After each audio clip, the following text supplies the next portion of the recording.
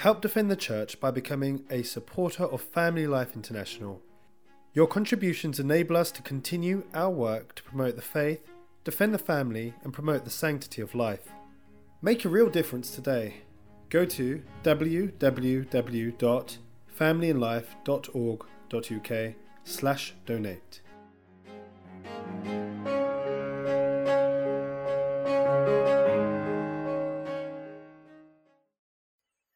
The Lord be with you. And with your spirit. A reading from the Holy Gospel according to Matthew.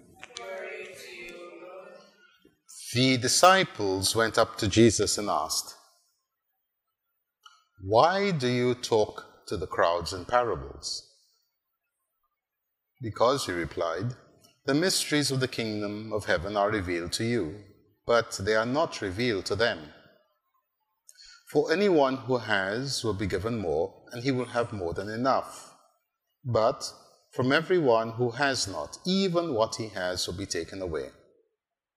The reason I talk to them in parables is that they look without seeing and listen without hearing or understanding." So in their case, this prophecy of Isaiah is being fulfilled. You will listen and listen again, but not understand. See and see again, but not perceive. For the heart of this nation has grown coarse. Their ears are dull of hearing, and they have shut their eyes. For they fear they should see with their eyes, hear with their ears, understand with their heart, and be converted, and be healed by me. But happy are your eyes because they see, your ears because they hear. I tell you solemnly, many prophets and holy men longed to see what you see and never saw it, to hear what you hear and never heard it.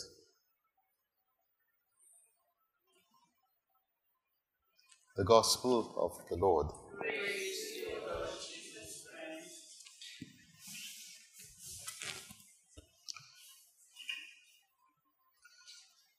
Our Lord did not always speak in parables. And we need to remember it is not just his words, but also his actions that are parables. So, for instance, when he spat on the ground and made the paste, that was a parable. And a parable is essentially a sign or a story that has a deeper meaning, one that goes beyond the actual action or the words that are used. So he used to speak plainly. And what was the consequence?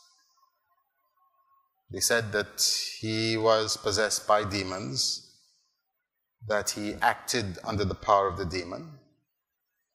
They said that even when he brought people closer to God, this man is not from God. They called him a Samaritan, and so on. And so, to lessen the gravity of their offense, the Lord speaks in parables. So those who are well-disposed would understand, and those who were ill-disposed would not, and so not be judged as seriously as if they had known. So essentially, there are those who are unworthy of hearing the truth. Then there are those who are ungrateful because they've received the truth and do not appreciate it. And of course, there are those who welcome the truth and make the necessary, undertake the necessary conversion as a consequence of the truth. So the disciples ask him, "Why do you speak to them in parables?" Well, the simple answer is because there were many who were not worthy and there were others who were ungrateful.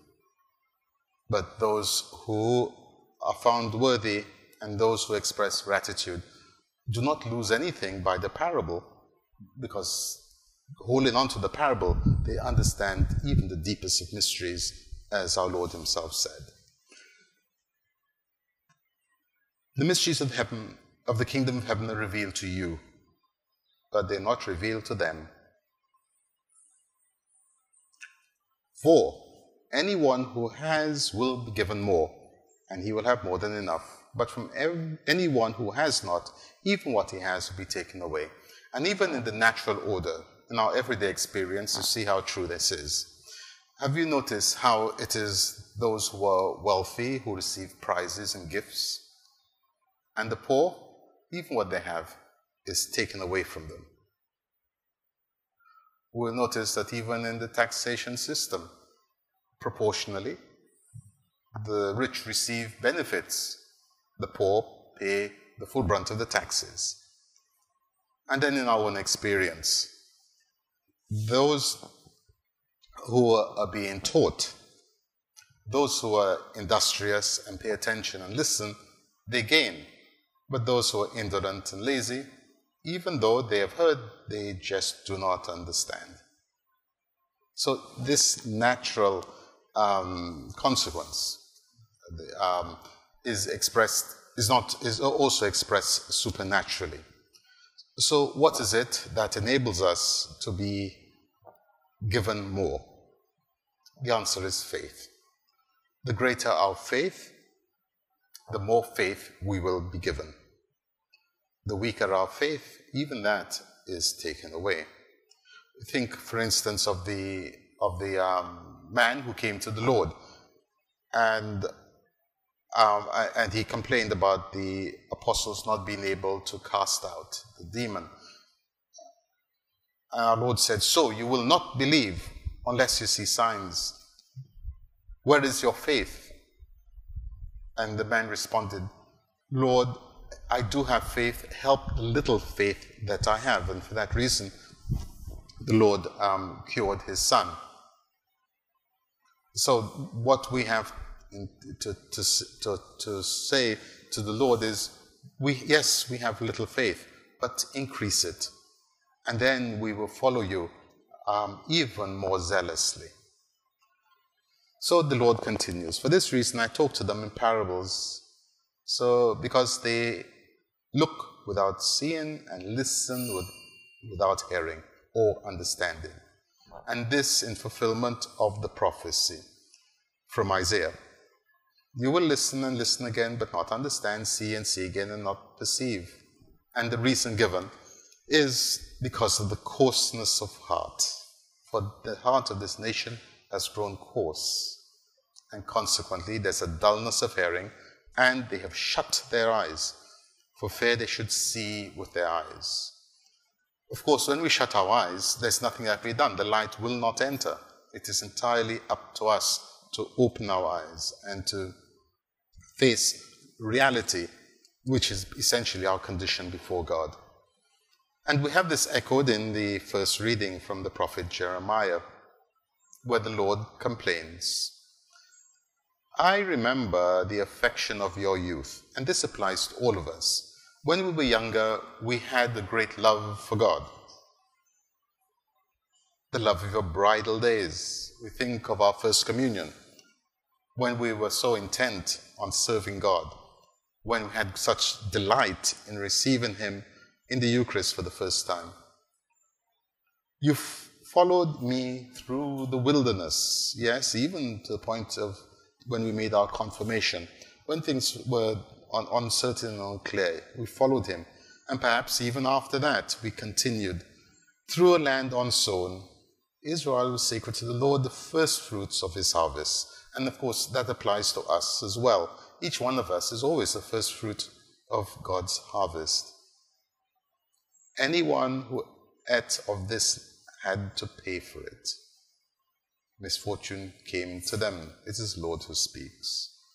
And so in our early days when we followed God, even the demons who attacked us paid for this. For in those early days we were conscious of sin, and we made use of the sacraments, especially that of confession.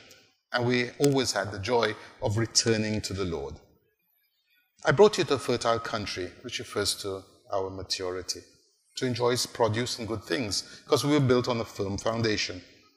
But no sooner you'd entered the land, you defiled my land and made my heritage detestable.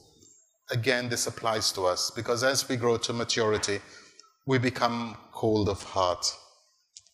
And we forget the things of our youth, and we cast them aside.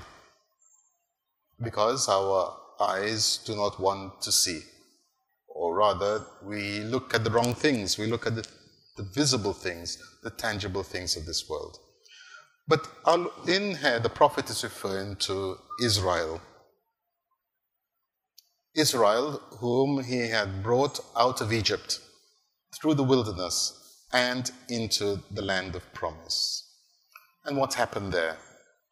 The people grew corrupt. They grew corrupt because their leaders were corrupt. What does the prophet say in this regard? You have made my heritage detestable. The priests have never asked, where is the Lord? Those who administer the law have no knowledge of me. The shepherds have rebelled against me. The prophets have prophesied in their Baal, following things that have no power in them. This is how Israel repaid the Lord for his goodness to it. And the church likewise seems to be following exactly this plan, this pattern, this path set out by Israel. But it is a path, we must remember, of human nature. Unless we keep our eyes open and our ears are opened to the Lord, if our eyes and our ears and our hearts are not open, we will certainly fall into this trap, whether as individuals, whether as a community, or even as the church.